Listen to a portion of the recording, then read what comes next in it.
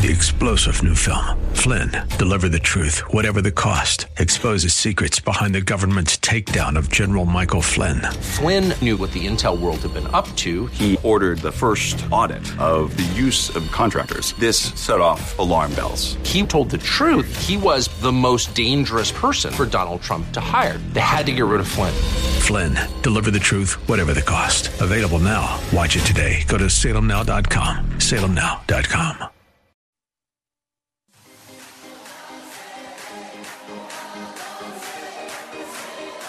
Welcome to Let Us Reason, a Christian-Muslim dialogue with host Al Fadi. Let Us Reason is a unique show utilizing theology, apologetics, and evangelism to reach Muslims for Christ by comparing and contrasting Christian and Muslim doctrines. And now, your host, Al Fadi. Well, good morning, everyone. Thank you for joining us today on another episode of Let Us Reason. I'm your host, Al Fadi, and this is Let Us Reason, a Christian-Muslim dialogue on Faith Talk 1360 KPXQ. Today, I am going to take a drastic shift. Be honest with you, we've been talking about Islam a lot, and I feel like, I think we built enough foundation to help all of us as believers realize one thing. Muslims need Christ. And if you need Christ, you need grace and the grace of Christ. And if you need the grace of Christ, there is no better passage or book in the Bible that deals with legalism that Muslims exercise and grace than the book of Romans. And I'm excited to tell you that with me here today in the studio, a dear brother, a friend, a brother in Christ, a colleague, someone who attended seminary with me and graduated also with me. His name is Pastor Mark. We're going to just mention his first name. I'll leave it up to him to mention the rest. And he's a staff at First Baptist Church in Tempe. And Pastor Mark basically is a preacher and a teacher. And he provides usually pulpit supply for other churches. So if you're a pastor, you're listening, please keep Pastor Mark in your mind. And you can always, of course, reach out to him through me if you like. And I'll let Pastor Mark also share his info. My email, as always, is CIRA Ministries, CIRA Ministries in plural, at gmail.com. Pastor Mark also is a graduate of Phoenix Seminary with an MDiv in interdisciplinary studies, and we'll also let him explain this fancy term to us. And always a student of the Word, and I know that because him and I enjoy coffee and Scripture together almost on a weekly basis, and the book of Romans is a book we've been going through together as well, translating the Greek into English and enjoying the depth of the Word of God. He has a passion for God's people to grow deeper in love with Him, and also for His love to overflow into loving others. That's the point. That's the key point. Loving others as God loved them, because everyone in humanity is made in the image of God. Pastor Mark, thank you so much for joining me today. It's great to be here with you today, Al. Thank you. So tell us a little bit, how can people, first of all, get a hold of you, and then we'll repeat that info later. Well, I have a website. They can learn more about me at servingtheshepherd.com. One word, servingtheshepherd.com. You can find more info, some sermons that have been done, and other things about me there. And what is this interdisciplinary studies that you did? Because it sounded more fancy than mine. Well, you were biblical communication. I was biblical communication, but basically what it means is you have a little bit more Hebrew than I do, but I probably had a little bit more Greek than you did. So I was able to adjust some things accordingly. Very good. So I guess we balance each other. There. So back now to the book of Romans. And let me just briefly tell you, the book of Romans is an awesome book, like I said, when it talks about our need for grace compared to the need for the law. Paul made a compelling argument in a legal way, as if he is in court presenting a legal argument before God, who is the judge. And the Lord, of course, is speaking through him, telling us that if you want to rely on law, at least in this case, in Paul's case, he's referring to the Old Testament law. If you're relying on law to save you, that ain't going to happen anymore. And here is why. And of course, you begin to look at the passages starting from chapter 1 all the way to chapter 8. And we get this argument that we are sinners. We are a fallen, humanity in need of a Savior. And here is why we need Christ. And then we enter into salvation in terms of talking about justification and talking about sanctification and so on and so forth. But we are not going to really dig deeper into the entire book today. We're going to just take it easy and start from the beginning. And Lord willing, me and Pastor Mark are going to invest a number of shows on this. And as always, I'm going to take it back to the need that a Muslim person need to hear these things from you. And of course, our intent here is to help you as believers who are listening to us, or a seeker who is also a listener, especially if you're coming from a Muslim background, to realize that law, works are not going to save you. And if you're a believer, we hope that this will bless you and enrich your ministry and your approach to the lost. So, Pastor Mark, tell us a little bit about why the book of Romans is pivotal when it comes to grace. Well, Paul was addressing this church that he'd never been to. He'd never met the folks, really, and he hadn't been there, but he wanted to go. And so he's writing this letter thinking he's going to end up there soon, and he wants to introduce both himself and the message, the gospel, the good news that he proclaimed to them. He wants to give them a blessing, and he wants to have them help him in reaching the rest of the world beyond Rome. And specifically, the tradition of history is that he wanted to go to Spain. So Romans is important as a foundational book on God's grace and the message of salvation to the nations. Absolutely. And quickly, chapters 1 to 8 is salvation in general. And then chapters 9 to 11 talk specifically about Israel. And chapters 12 to the end, which is 16, that's dealing with us as believers, an exhortation, if you wish. But he dug deeper into that, meaning Paul. So this is a summary of the book of Romans. There you go. You don't have to listen to us anymore. No, I'm just kidding. So nevertheless, let's start from verse 1. And here is what the greetings of Paul, I'm reading from the ESV, stated in verse 1. And we're going to start to exegete this for you. And my dear brother here will utilize the Greek. And I have also the same information in front of me. And I will interject my thoughts and we'll try to tie it to the lost, and in my case, to my Muslim people. Paul, that's the beginning of verse 1, chapter 1. Paul, a servant of Christ Jesus, called to be an apostle, set apart for the gospel of God. Brother, take it from here. Well, it's a beautiful beginning. Paul introducing himself. He says that he's a servant or a slave even of Christ Jesus, and he's called, this word called. He's been invited, if you will, by Christ Jesus, invited for a very specific job. And that is to be an apostle. Now, apostle, we know of the 12 apostles. We think of this as a really high position in the church, but it's also someone who's just a messenger. So Paul is telling the Romans that he's a servant and he's a messenger, and he's been set apart for something. He's been set apart.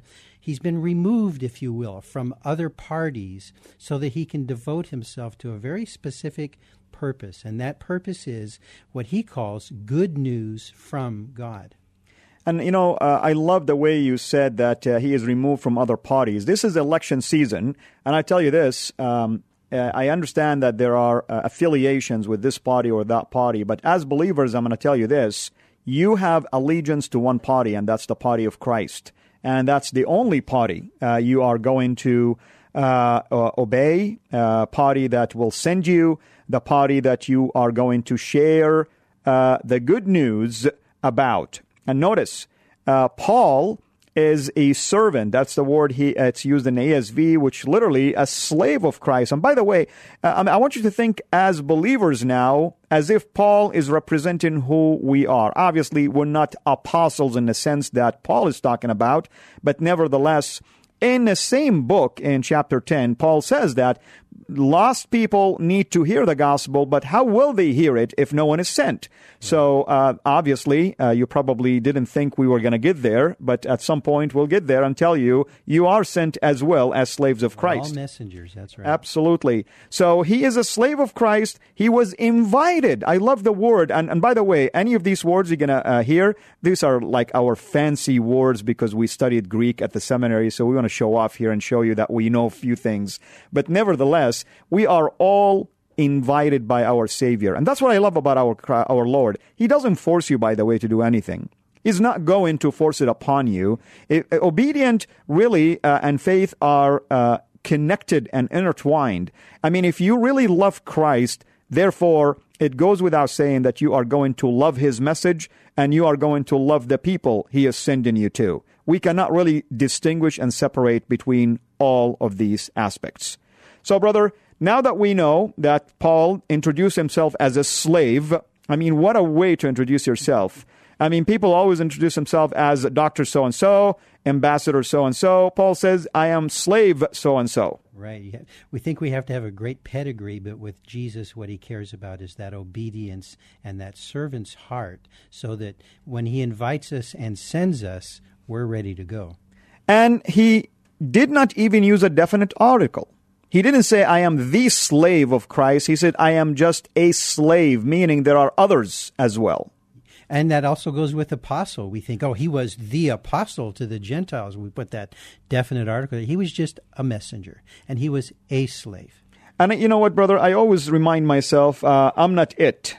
I'm not the it. I am just it. Just it. And therefore, I have to always remind myself that I am not unique, not distinguishable. The Lord can really say, thank you very much, I have someone else, if I begin to think that I am special. But we are a bit unique. We have been set apart. We've been set apart for God's use and God's purpose. Amen. And I love the plural use of that because we are still part of a community. Yes. So, moving on to verse 2, how can we build on this awesome intro? Well, he tells us that there's good news, Paul does, and people would say, I want to hear this good news. And so before he springs it on us, he wants us to know that it's good news that's actually been around for a while. This good news was previously promised in the Old Testament through the prophets and in the Holy Scriptures, the Holy Writings. It's the good news about how God's trying to make everything right again, how He's trying to restore what was lost in the fall when He and humanity were together. And now we're separated. God is in heaven. We're here living in sin and with evil and with destruction and with death. And the good news is God really does want to try to fix things for us. And that's the beauty about this. And by the way, I'll just interject a quick thought here. As a Muslim, I grew up thinking that the word good news, which is in the Quran called Injil, which comes really from a Latin word, evangelion, meaning to evangelize or to share the good news. I used to think it's a book only. But here, the Bible tells us that it is Christ Himself. It is the message itself. And here is the beauty about this. It says that this good news that Paul, the apostle, and the rest of us will be sharing has been promised from days past. It's nothing new. Muslims think that Paul's message is something invented today in the New Testament. Not at all. Paul is just delivering something that was already promised in the past. And our Lord Himself did an awesome Bible study with the two students on the way to Emmaus in Luke 24 verses 44 to 46, showing them from Scripture. And that's what I want to hammer here, that this promise is found in a Holy Scripture. The good news of Christ doesn't come from someone's own interpretation. It comes from the Word of God, and the Word of God never changes. The Word of God is always there. The promises of God are always solid.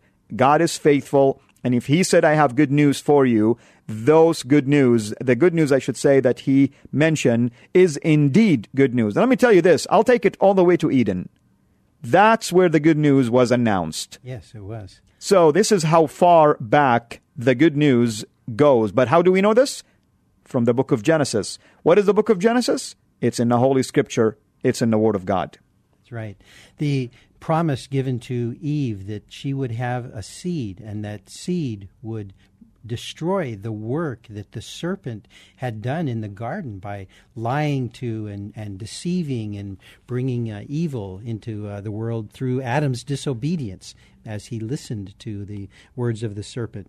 And Genesis, it paints it even a better picture. I think we need to mention here up front that we get to the story of Babel in Genesis, and the nations now, humanity, are being separated. We're about as fragmented as we can get by the time we get to the story of Abraham in Genesis. And it's from that story that we start to see God really working to rebuild what has been fragmented and destroyed. And so we have all the nations. They don't live in peace together. They don't speak the same language. They don't think the same ways. They don't work together on things.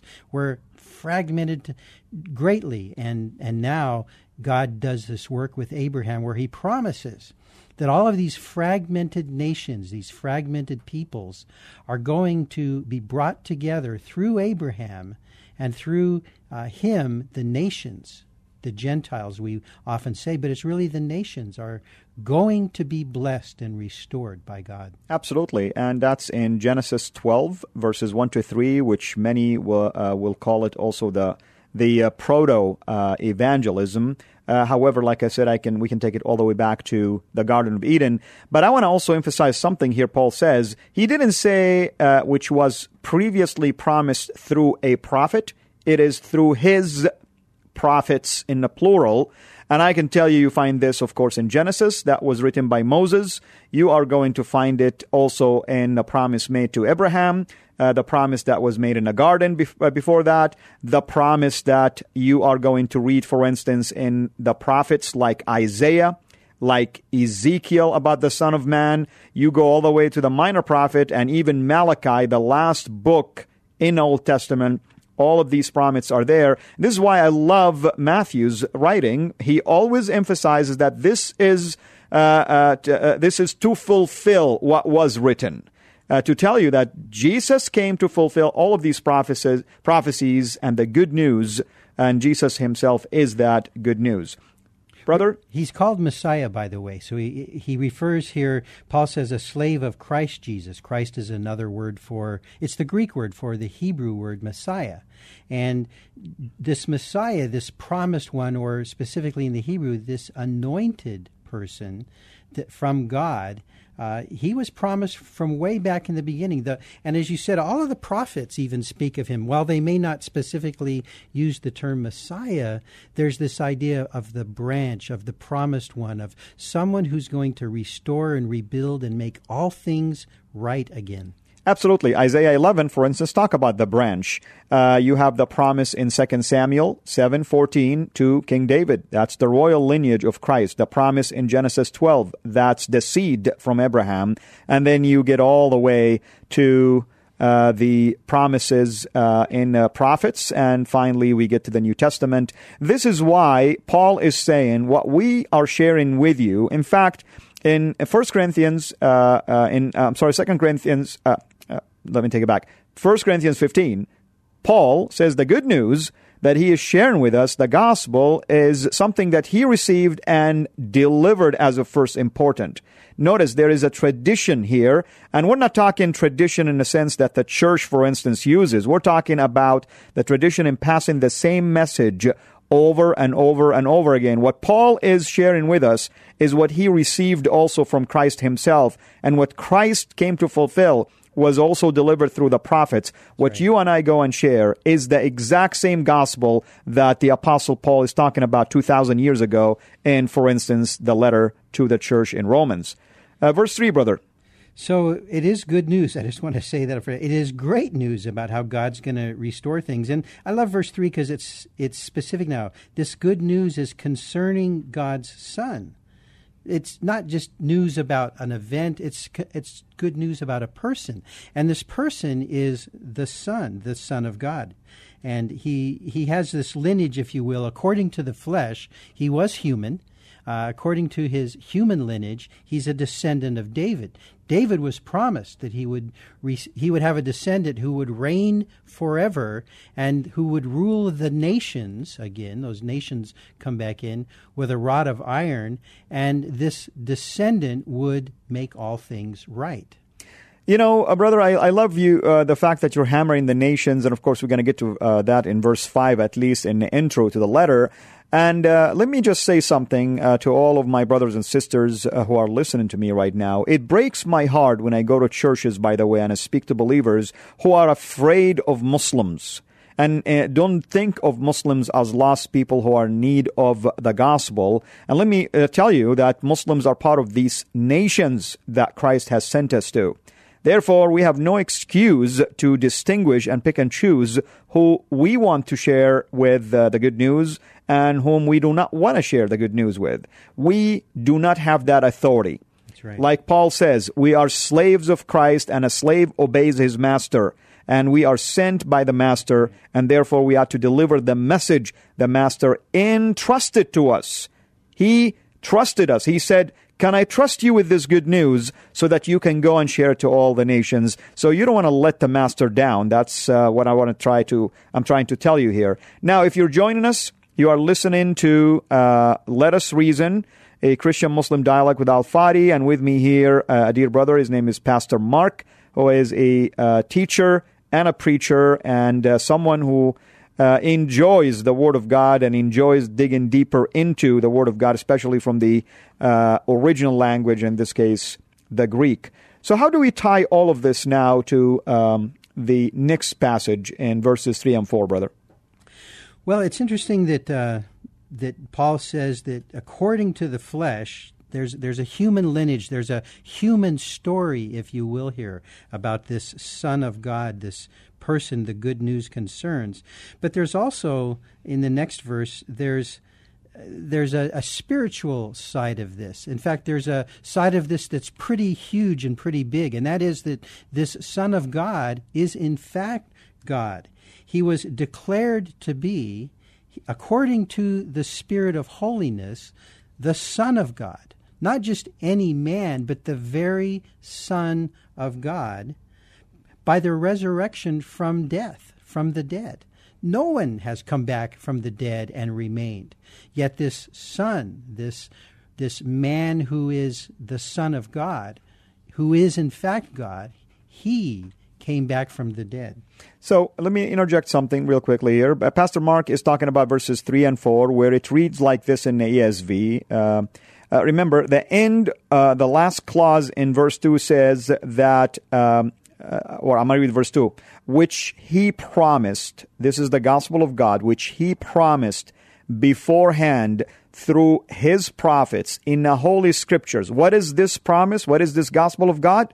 Concerning his Son. Who is the Son? Our Lord Jesus Christ, the Messiah, the chosen one, who in the flesh was descendant from David, but he is God who is Spirit. That's why we call him God incarnate, as right. John 1:14. Now, brother, I want to play the devil's advocate. Are you telling me Jesus was declared to be the Son of God only because of the resurrection?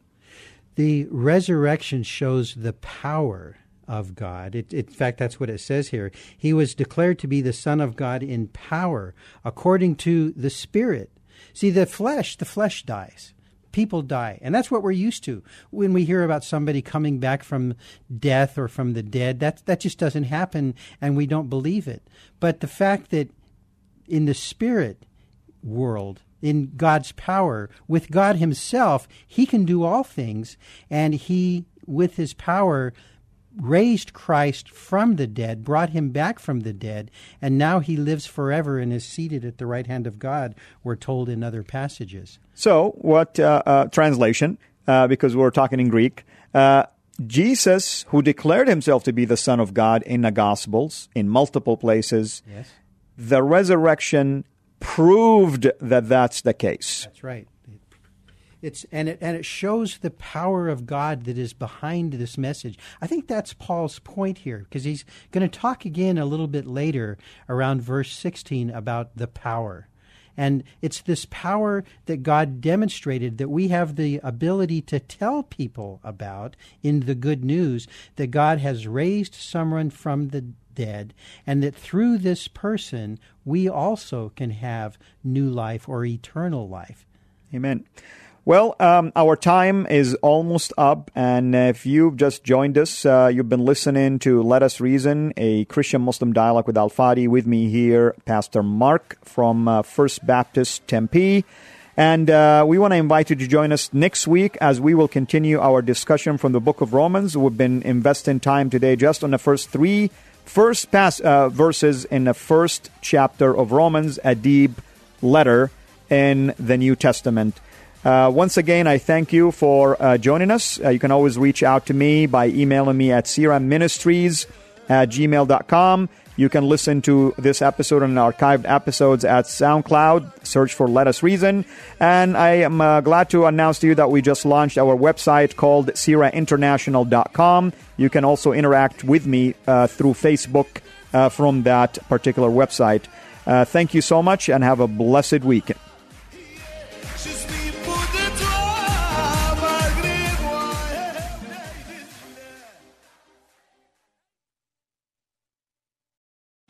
Three-star General Michael J. Flynn, head of the Pentagon Intelligence Agency, knew all the government's dirty secrets. He was one of the most respected generals in the military. Flynn knew what the intel world had been up to. He understood its funding. He ordered the first audit of the use of contractors. This set off alarm bells. The explosive new documentary, Flynn, Deliver the Truth, Whatever the Cost, uncovers the facts behind this scandal. Flynn told the truth. He was the most dangerous person for Donald Trump to hire. I find out the worst enemy that I'm going to face in my life is right here in America. They took my assessment and they wanted me to change it. And I was like, I'm not changing it. They had to get rid of Flynn. With in-depth interviews, archival footage, and never-before-seen personal records of the man behind the headlines. I just felt like I was drowning. Flynn, Deliver the Truth, Whatever the Cost. Available now. Watch it today. Go to salemnow.com. salemnow.com.